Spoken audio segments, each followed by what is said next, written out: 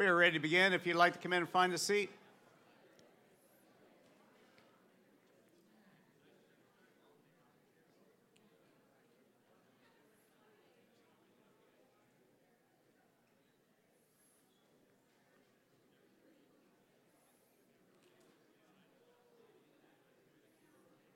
Welcome back in. Come on back in from coffee break. Bring your coffee along.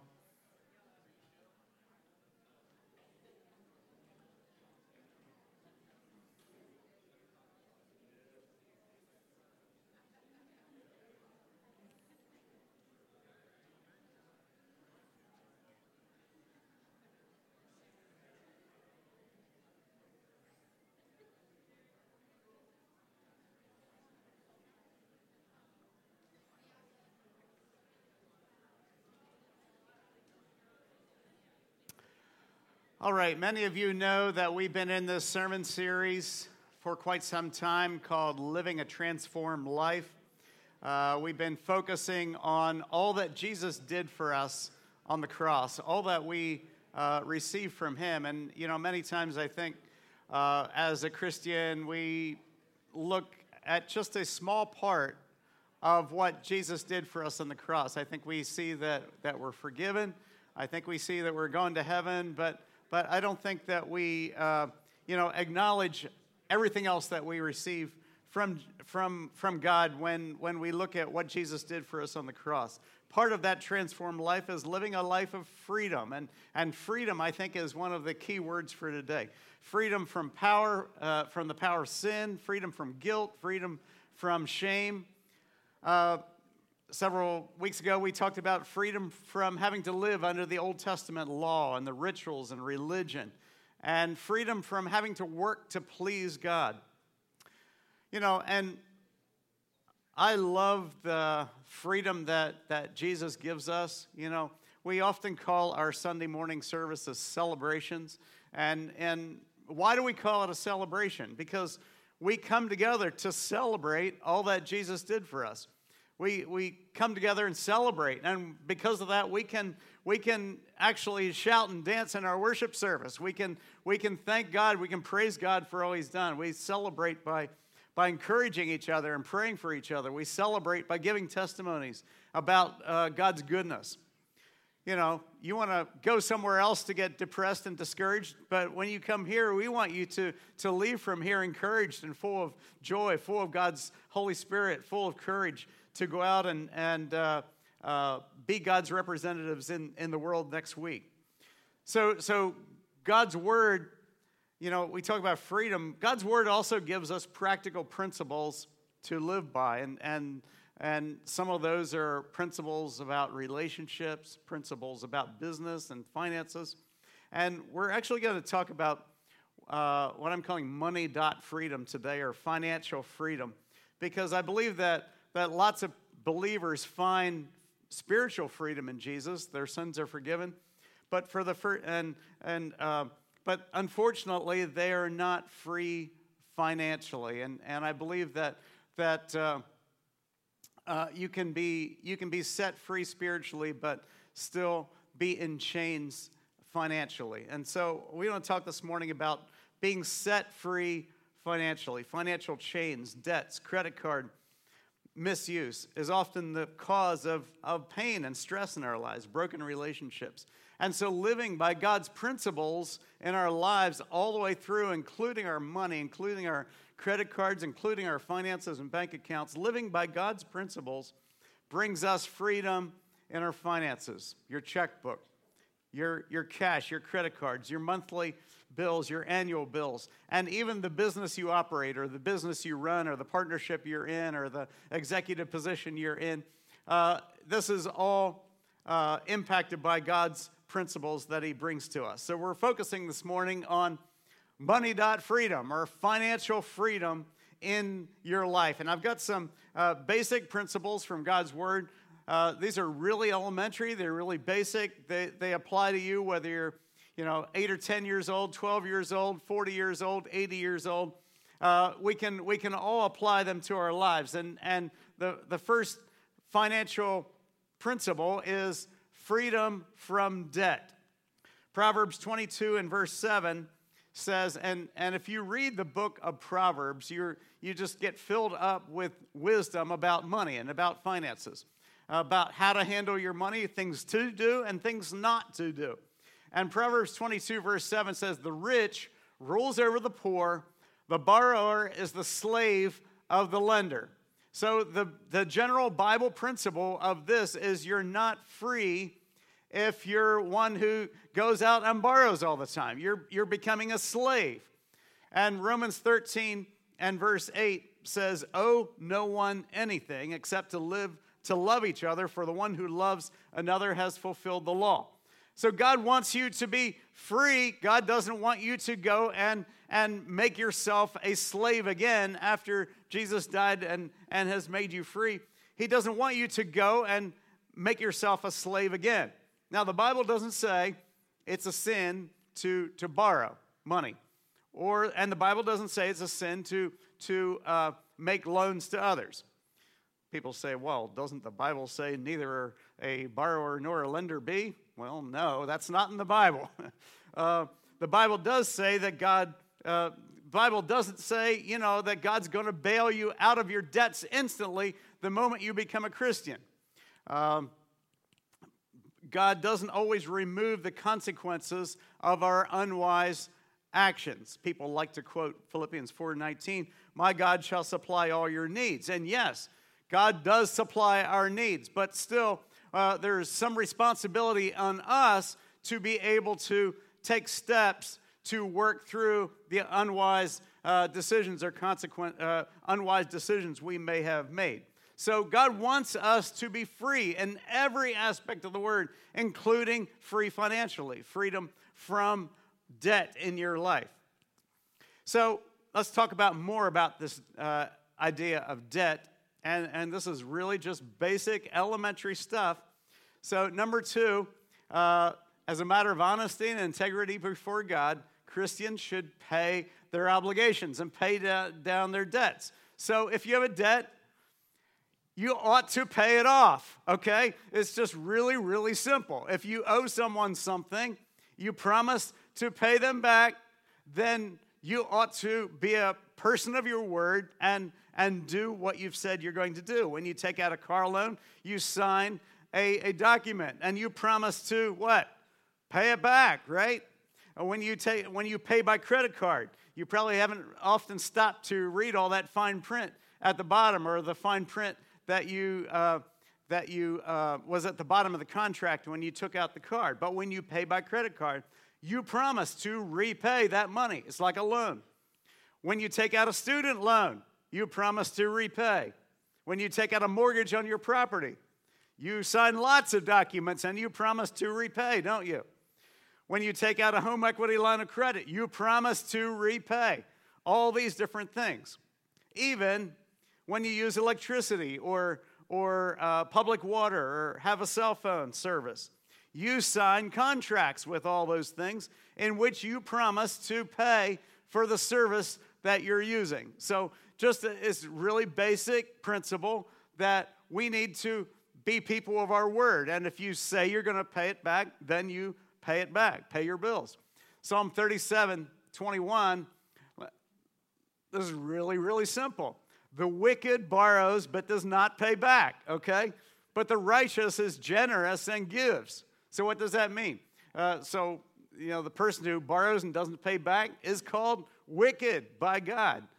But the righteous person has enough money and has enough resources not only to be able to pay his or her bills, but also to be generous and to give to other people. So there's this huge contrast between the wicked on one side and the righteous on the other. So choose which side you're going to be on this morning. Because of this, we should think very carefully before borrowing and borrowing money, signing agreements, signing contracts. One careless decision about, using a credit card. I really need that thing, or taking out a car loan, taking out a student loan, can give you financial headaches and pain for years to come. That one unwise action. And the Bible Romans 13:8, the Apostle Paul says, owe no one anything. In other words, have as few debts as possible. I mean, it's almost impossible now to buy a house without having a mortgage. But at least if you stop paying your mortgage, they'll just, come and take your house. But if you stop paying all these other bills, they'll do all kinds of things like garnishing your wages and things like that. So have as few debts as possible. Don't be that wicked person who refuses to repay. And, so like I said, every time you use that credit card, what are you doing? You're taking out another loan that you're promising that you're going to repay. In our Financial Peace University classes, which some of you have been through, and if you haven't been through one of those, I really highly encourage you to go through one someday. We have great fun one evening taking out a big pair of scissors. And what do we cut up? Credit cards. Yeah, we have a lot of fun. And a lot of people come into the class, they start out the class, and they, we ask them to take out their credit cards, and they start reeling them off a stack. And then we start saying, well, which ones can you do without? And they start saying, I really like this card. This is my Cabela's card. No, I can't do without my Cabela's card. I can't. I'm just attached to my Cabela's card. With us, I think it was the K jewelry card, wasn't it? When I would buy birthday gifts and I would buy Christmas gifts. So I like the K jewelry card because I could buy presents with it. So it's like, oh, you mean I have to give up these? I have to give up these cards, but the fun of the class was we cut up a lot of cards, and there were a lot less opportunities for us to take out these loans and pay back bills for months and years to come. And so financial teacher Dave Ramsey, who authors Financial Peace University, strongly recommends if you need a card, use a debit card that's tied into your bank account rather than your credit card, because if you run out of money in your checking account, then your debit card won't work anymore until you put some more money into it. And so it's a lot different than using a credit card. So as a matter of honesty, integrity, Christians should pay their debts, pay their obligations. If you gave your word to repay, then fulfill your word and fulfill what you said you were going to do. Number 3, Christians should act with complete honesty and integrity with every person you meet or do business with. Fulfill every promise. Fulfill every contract you make. Act with complete honesty even when it hurts. So that means when the cashier gives you back too much cash in your change in a transaction, you stop and say, oh, wait, you gave me too much change. Let me give it back to you. I told the story of, I think it was last year, we were driving back home from a trip, and we stopped at a restaurant to eat and realized they only took cash, but they had an ATM machine back at the back of the restaurant. So I went back to get some money out of the ATM machine, and I was expecting to get $100 out, and I think like $350 came out instead, and the receipt said $100. It's like, wow, hundreds and 50s were pouring out of this machine. It was like, I'm in Vegas or something, what kind of machine is this? So I went, took the whole stack of money and went back up to the counter and said, look, I was expecting to get $100 out of this machine, and it gave me, $350. And she said, oh, yeah, I think I put hundreds and 50s in the slots where the 20s should have been. It's like, oh, yeah, I wonder how much money you lost today. We got free pizza out of it anyway that day. So act with complete honesty and integrity with every person you meet or do business with. One of my heroes, I wonder who is your hero? Do you have a hero? I believe every Christian should have a hero, some godly Christian hero, at least one in your life. One of my heroes is a guy who's dead now. His name was R.G. Letourneau. He was born in the late 1800s and died in the 1900s. But he was an inventor. He was a man who developed huge earth-moving machinery. He went on to become the leading earth-moving machinery manufacturer of his day, with plants in 4 continents, 300 patents, major contributions to road construction and heavy equipment. Because in the early 1900s, if you wanted to build a road, you went out and hired like hundreds of guys with shovels, and they were just out there. That's how you moved dirt. And maybe you had a few mules and a cart. But R.G. Letourneau saw this, and he wanted to develop machinery that could take the place of these thousands of guys with shovels. And so he developed like one of the early bulldozers. He invented the tree crusher. Sounds like fun. The log picker, the power log skidder, the airplane tow. He invented the air crane. He invented one of the first mobile offshore oil platforms.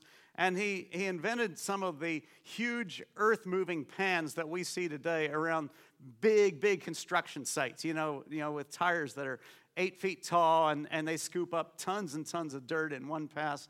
And he invented the gigantic dump trucks, the ones with huge wheels that can't drive on the road. They have to load them on a trailer and haul them from place to place. But maybe you don't get excited about equipment like I do, but it's really cool, And he developed and invented lots and lots of these kinds of things. But he was also a man of God, and he was also a Christian. And the story goes that early in his life, he felt the call of God to do something in his life, and he didn't know what it was. And he went to his pastor and said, look, I'm feeling God's call to do something, but I don't know what it is. And I guess, to obey God's call back in those days, it was I have to be either a pastor or a missionary, one or the other. Which one is it going to be? What do you think I should be, a pastor or a missionary? And his pastor heard what R.G. Letourneau said and took time to think about it. And the pastor came back to R.G. and said these 4 words: God needs businessmen too. And this was this gigantic revelation. This huge light bulb went on in Letourneau's mind. He immediately began to consider his business to be in partnership with God. In fact, in his book, he often writes about partnering with God in his business. God was his partner, or he was God's partner, or however it worked. The story goes later in his life that he had made a missions pledge to his church, and his business was going through like these ups and downs. Contracts were stopping and starting, and money was coming in, and then it didn't, and he hadn't been able to pay his missions pledge, and he was behind, and his business was behind, and he didn't really even know how his business was going to work, let alone making good on his missions pledge. And he decided that no matter what, he was going to pay his missions pledge no matter what, even if it drove him into bankruptcy. And the story goes, as soon as he paid his missions pledge, his business had this huge breakthrough. And his advisors said that he should stop being just a contractor building roads, and that he should just concentrate on building machinery. And throughout the 1930s, his business just began to blow up, explode, blossom. And he went from taking in tens of thousands of dollars to millions of dollars in sales, producing all these big machineries. In 1935, the story goes, with gigantic profits pouring out of his manufacturing business, his wife suggested, and they went ahead and did this, that they transitioned to a 90-10 split with the Lord. 90% of their income went to God, and they lived on 10% of their income. Letourneau was fond of remarking, it's not how much of my money I give to God, but how much of God's money I keep for myself. I've been reading Letourneau's autobiography, and I really recommend, especially if you're into big trucks and machinery, to read R.G. Letourneau, Mover of Men and Mountains.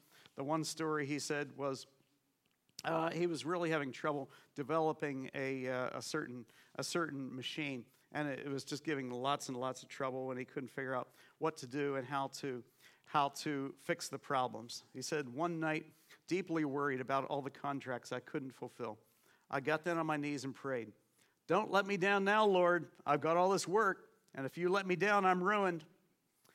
He said, right there, I saw my mistake. "Strike that out, Lord," I hastened to say. "I didn't mean that. I'm not asking you not to let me down. I'm asking you to help me not let you down. I'm not asking to use you. I'm asking you to use me." And that had been my trouble all along, he writes. All wrapped up in my own petty problems, I had once more begun to think I was working for myself instead of the Lord. I slept well that night, and when I woke up, I had the answer to my problem. And so it seemed like God divinely gave him the solution to that problem as soon as his mindset shifted to a proper alignment with God. Another story came when he had a certain partner in his business who also happened to be a member of the same church in which he and his wife were part of. And there was a disagreement about a certain contract, and the partner claimed that he was owed much more profit than Letourneau thought he was. And the partner said, "Well, I'm going to sue you then." And there was quite a lot of controversy. Letourneau he said he took his problem to God. And I still didn't want to give up without a fight. He wanted to fight back against this lawsuit, but God's quiet voice said no. I protested that the right was on my side, that my partner had ordered my relatives fired. I had hired another crew to replace them. My lawyer is confident we will win, I argued. He was arguing with God. You have confidence in your lawyer, I heard him say. How much of your confidence do you have in me? And so at the end of the story, Letourneau doesn't fight against the lawsuit and actually gives to his partner much more of the money than the partner deserved. And I think it was a huge lesson in following God even when it didn't make financial sense. And there's sometimes I believe that following God doesn't make financial sense. There was a time in our lives when my first wife, Lucinda, and I built a house in southern Lancaster County, and we were going to a church down there, and we got to know a painter in the church who seemed like he was always looking for work, and we took pity on him, and we actually hired him to do the painting in our new house. And we were getting ready to move into the house, and it was a little strange that the painter asked for all his money up front before he did the job. We should have known that was a danger sign right away, but we didn't really know any better, and we trusted the guy. We were getting ready to move into the house, and one of my best friends at that time, Mark, was walking through the house. Mark was also a painter, and Mark said, "Dude, this paint job is horrible. I think he only put like one coat of paint on these walls, and he did a horrible, shoddy job. And he'd taken all the money for the job that it would have taken to put like 3 coats of paint on the walls." And so we go back to the painter, and he said, "Well, I'm sorry, I'm on to other jobs. I don't have time to deal with you." It's like, well, we paid you full price to do a good painting job on this house. And he said, "I'm sorry, I don't have time to deal with you. I'm moving on to other jobs. I don't care." We prayed about it. We actually talked to our pastor about it. He said he really wasn't really anything he could do about it. And we ended up dropping the matter and having to pay someone to pretty much repaint the whole house again. We paid for two paint jobs in the house. I believe that if we had pursued it, if we had really pressed this guy, it would have caused just lots of trouble and turmoil in the church, and we'd have had a much more difficult situation than we had just with the paint. So we decided to drop it. Did it make financial sense? No. It was really stupid, and we should have we should have had a good paint job, and we paid for that, and we didn't get it. So sometimes there are financial decisions you make as a Christian that don't make sense, but God blesses those financial decisions even when they don't make sense. Dave Ramsey developed a list of financial baby steps, and this is not from the Bible, but I believe that these just align with God's word. These align with what God says about saving, about debt, about investing, and not being a slave to the people from which we borrow. And these baby steps, very simply, save $1,000 emergency fund, pay off your debt, save 3 to 6 months living expenses, invest 15% of income for retirement, save for your children's college needs, pay off your house early, and build wealth and give.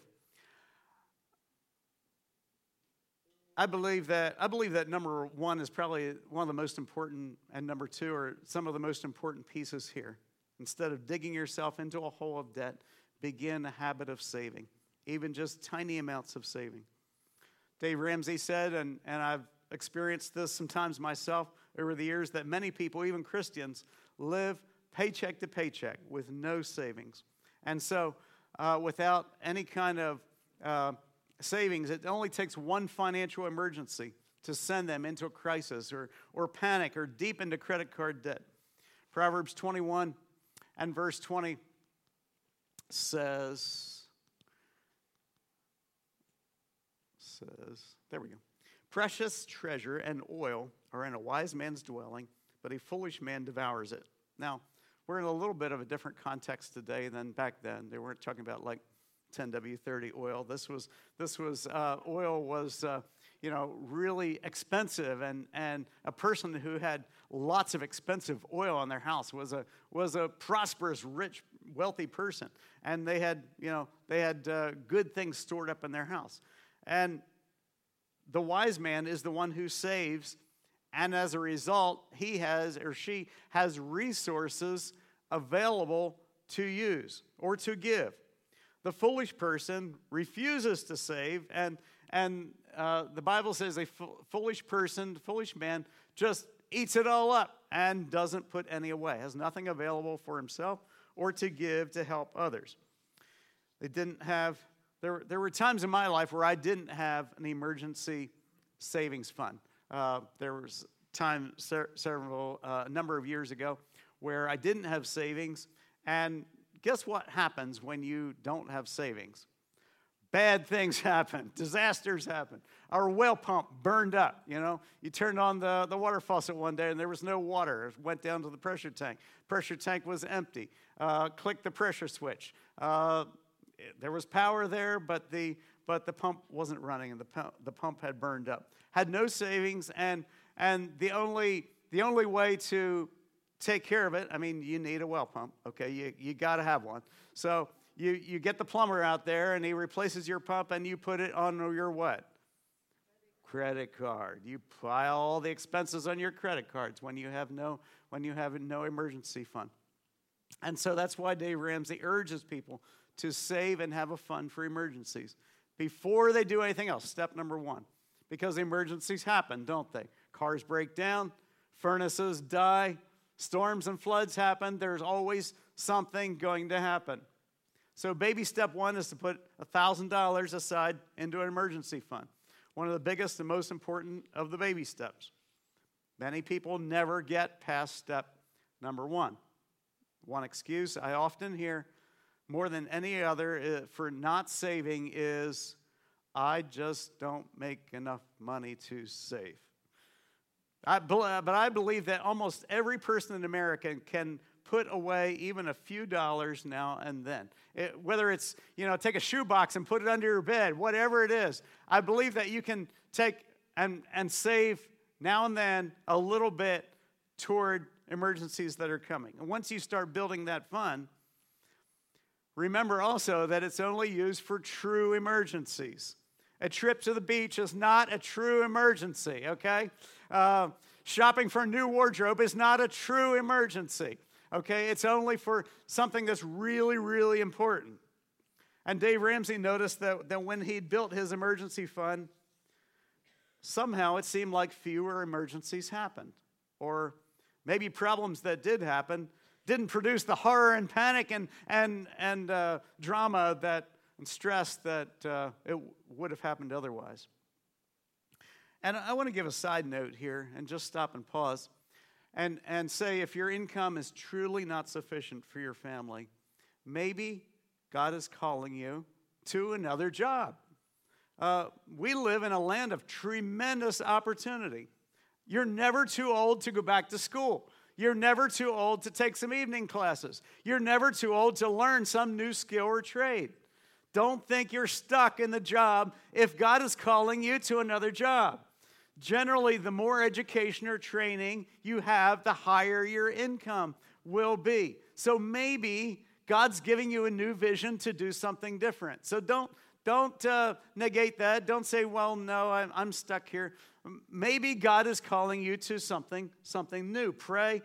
We want to pray for you this morning for inspiration, for new training, new career paths, new opportunities, new vision, maybe even new businesses. Maybe new businesses start up out of this church. So along with baby step number 1, savings, should come a budget. Oh, that horrible B word. What is a budget? A budget is simply a monthly plan for your money.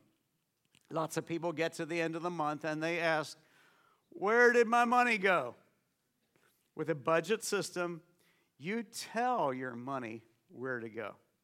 There's no more mystery to where your money went. You take responsibility for your dollars, for your finances, for your life, for your family. You take responsibility. And a budget represents boundaries, responsibility and boundaries. So yes, we believe in God's provision, God's blessing, God's healing, but we do our parts too. And the boundaries of a budget help us to give and to plan ahead, to pay our bills and to save. So what's a budget? A budget can be just as simple as a single sheet of paper. It could be an app on your phone. It could be a computer page for the month where you start with your monthly income, the money that's coming in, and you divide it into categories for how you plan to use it. So each month you plan ahead, and guess what? You tell your money where to go. You don't wonder where it went. You tell your money where to go. I like the analogy. Each dollar is like a little soldier, and you're the one ordering your soldiers around. You're the boss. You order them, and you tell them where to go. So I don't care how old you are, whether you're 14 or 40 or 80, you can save, and you can have a basic budget. For some of you at 14, it's going to be really basic, maybe just a few lines. And some of you, it's a little bit more complicated. So on your notes there this morning, there are lots of free resources available at Dave Ramsey's webpage. I encourage you to read books about finances. If you aren't sure, read books about them. Brian Souter, A Practical Path to a Prosperous Life. Yeah, you can get one of those and read it. Dave Ramsey, Complete Guide to Money, really good book. 2 books about finances from Harold Eberle, Developing a Prosperous Soul, volumes 1 and 2. These books changed my life because these books talk about being set free from a poverty spirit. And I grew up in a family that had a poverty spirit all the way through. We were poor, and we knew we were poor, and we made decisions based on knowing that we were poor, and we bought the absolute cheapest things that we could find, and they broke down right away, and we had a poverty spirit. And because of these books, God just poured out this new revelation into me that I could be set free from a poverty spirit. So if that resonates with you, I really encourage you to read the books by Harold Eberle. If you have trouble with discipline and money, maybe in your budget, try an envelope system. I know some of you from Financial Peace University are doing that, or a virtual envelope system. In the envelope system, you budget and you divide your income into a series of actual paper envelopes, such as clothing. I'm going to spend this much on clothing this month, entertainment this month, taxes this month, insurance this month. Could be paper envelopes. It could be splitting up your checking account into parts or divisions. Number 4. Avoid these schemes. I don't know if you've ever heard this on the radio or advertising in the newspaper. Here's how to get out of your debts without having to repay the full amount. I hear these advertisements sometimes, and it makes me grit my teeth, because that's not a godly way of approaching our debts and obligations. In fact, you're acting dishonestly and defrauding someone when you don't repay.